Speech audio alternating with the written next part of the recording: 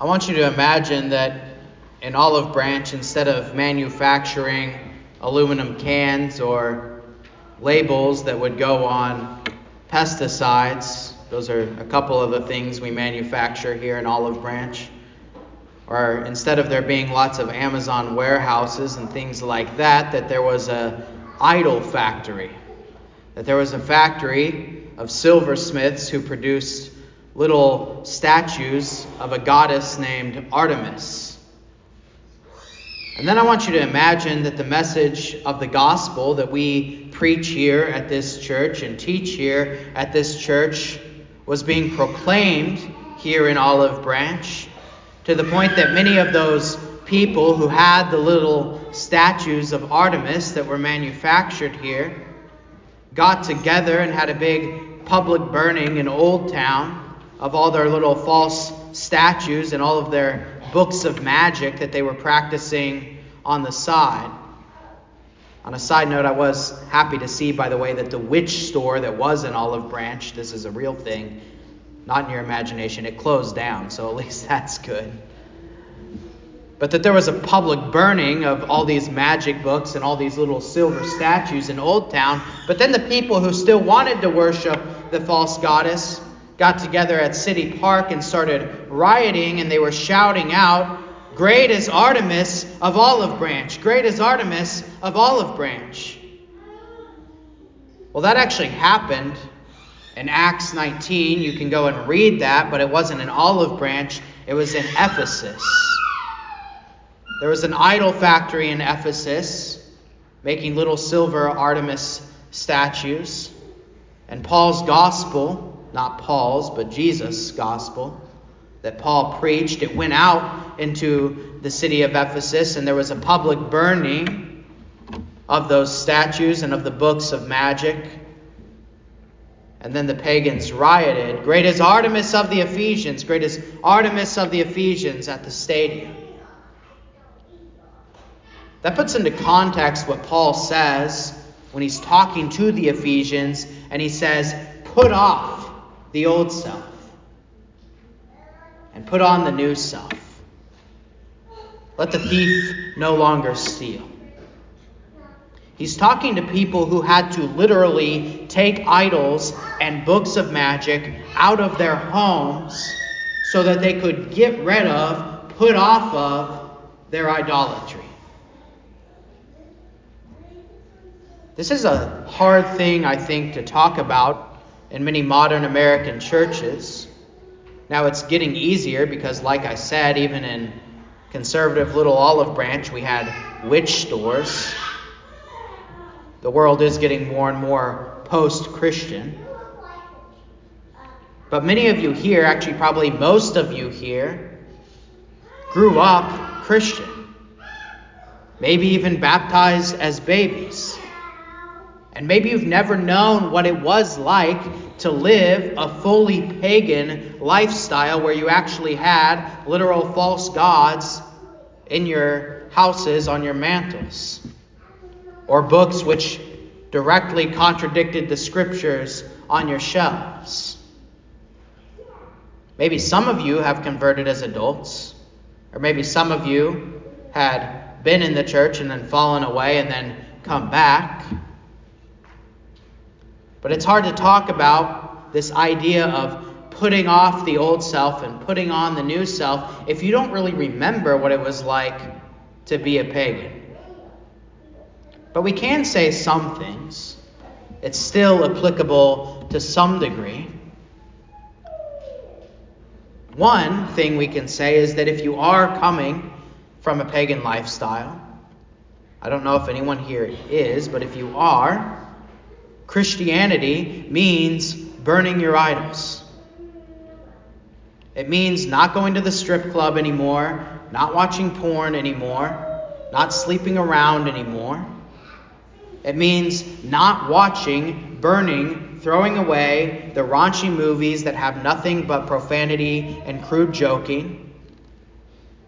It means that the end goal in life is not just to get famous or get rich or gain lots of money and gain an image for yourself. but it means that you have vocations. First to your family, then to your church, and then to the broader society that you are to use to love God and to love your neighbor as yourself. And what we can also say about this is that if you grew up Christian and you have never known those things, then do not be tempted to go explore those things. I think this is often more the danger, maybe in our time for people like us here, is that we can see the things that we've never experienced, and they can look, to some degree, at times, depending, enticing. And so don't go explore them. Lead us not into temptation. Now, what is interesting if you do talk to adult converts is that while there are fundamental things that change, while there are books that are burned and statues that are burned, and while certain things about your life change forever, there are some things that do not change. And you can see that when Paul talks about the old self and the new self. It's still the same self. One's old, one's new, but you're still yourself. When Paul was Saul, he was a zealous persecutor of Christians. When Saul became Paul, he became a zealous evangelist. He was still the same self, and he was still zealous.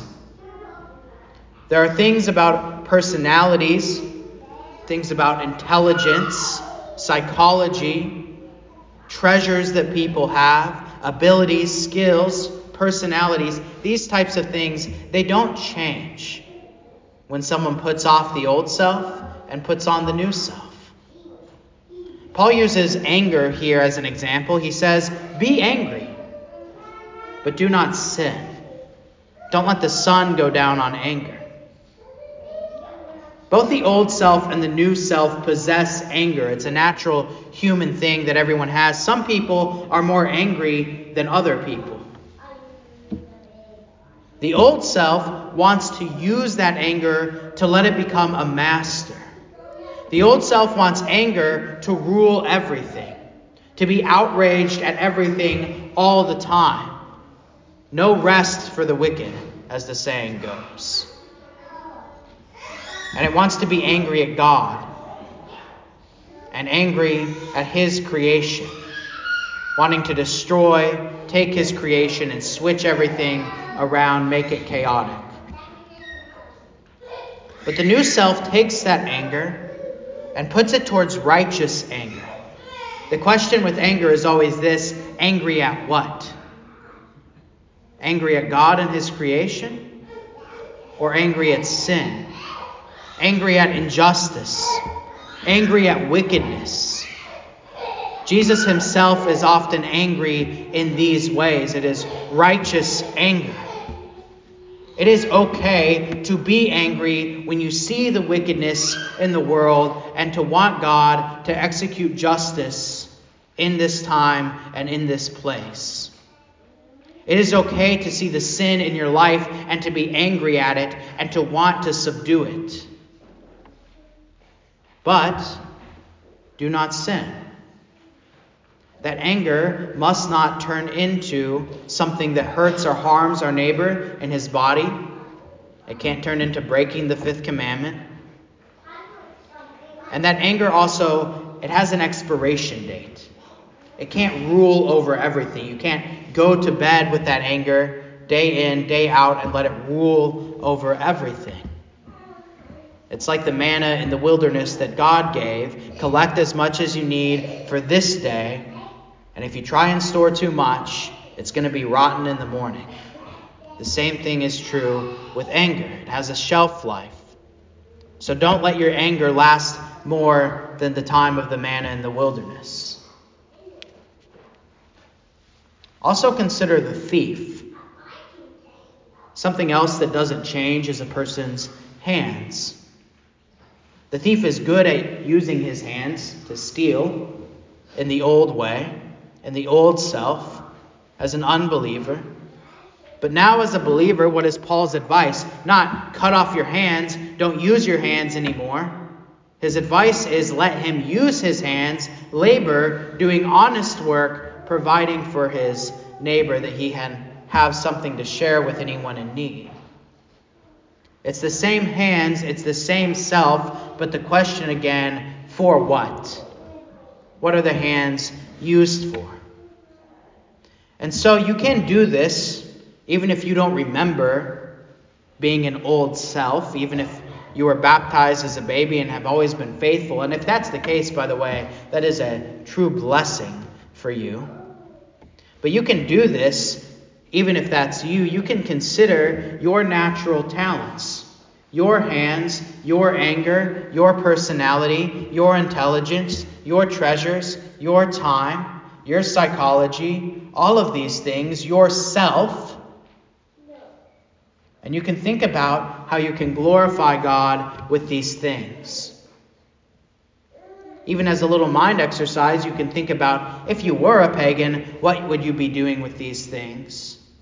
And how can you take that and turn it around on the devil and glorify God with what God has given you? It's similar to what Paul says in Romans chapter 12. We all here have different selves. We have different gifts. But let each one of us use our gifts to the glory of God, according to the grace given us. If prophecy, then prophecy in proportion to faith. In ministry, then in ministering. In teaching, then in teaching. So on and so forth. The self doesn't change. And whether or not you remember being an unbeliever, it's worth talking also. Let's return to this about what does change. The center of this passage from Ephesians is this: the new self is created after the likeness of God in true righteousness and holiness. When the Holy Spirit came into your heart and the word was preached to you and you came to faith, and also in your baptism when you were washed, you were made righteous.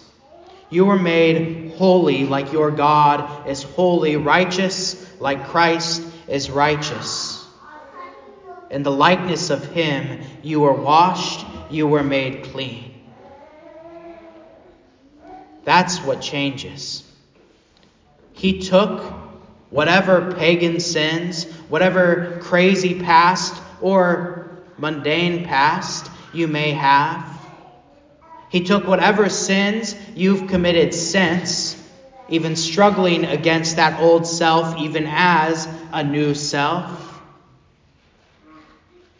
He took whatever dirty, debaucherous, gross things of the past, and he took the silver idols and the book of magics, and he burned them with his holy fire. And he purified you like a refiner's fire, leaving only the beautiful silver behind.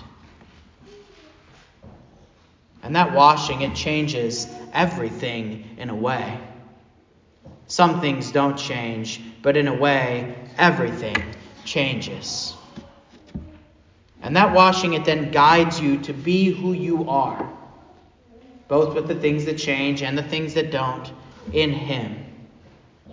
Because you have the truth. Therefore, having put away falsehood, let each one of you speak the truth with his neighbor.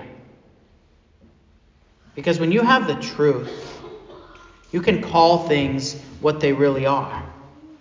When you know God and you know what he has done for you, and you know how he has changed you from old to new, and how he is changing this world from old to new, you are allowed to speak the truth. You can just call things what they are. Paul can go to Ephesus and he can proclaim even to the silversmiths manufacturing the idols who the true God of all people is. And so you can call things what they are too.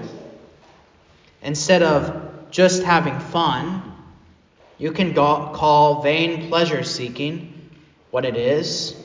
Instead of looking out for myself or looking out for number one, you can call idolatry what it is.